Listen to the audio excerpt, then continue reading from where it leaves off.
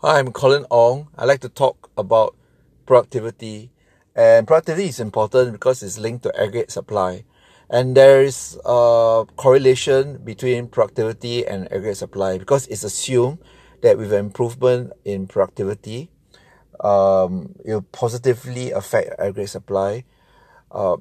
In a best case scenario, the AS will actually shift to the right, and ceteris paribus, well, with increase in aggregate demand, there'll be economic growth without inflation.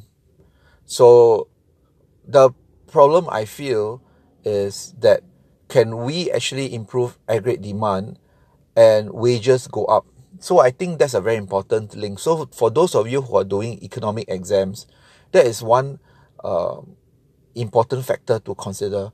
Will an improvement in productivity necessarily lead to increase in wages? It's always assumed yes, but sometimes it may not because of protectionism. The export may not actually reach other people.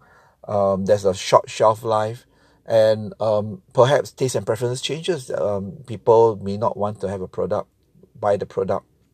So in my next recording, I'll go more into the link between productivity and perhaps aggregate demand.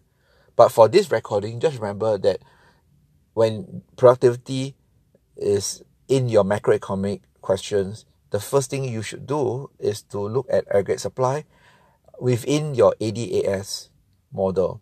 All right, because productivity does affect your supply side, and is part of your supply side factor and does affect your AS.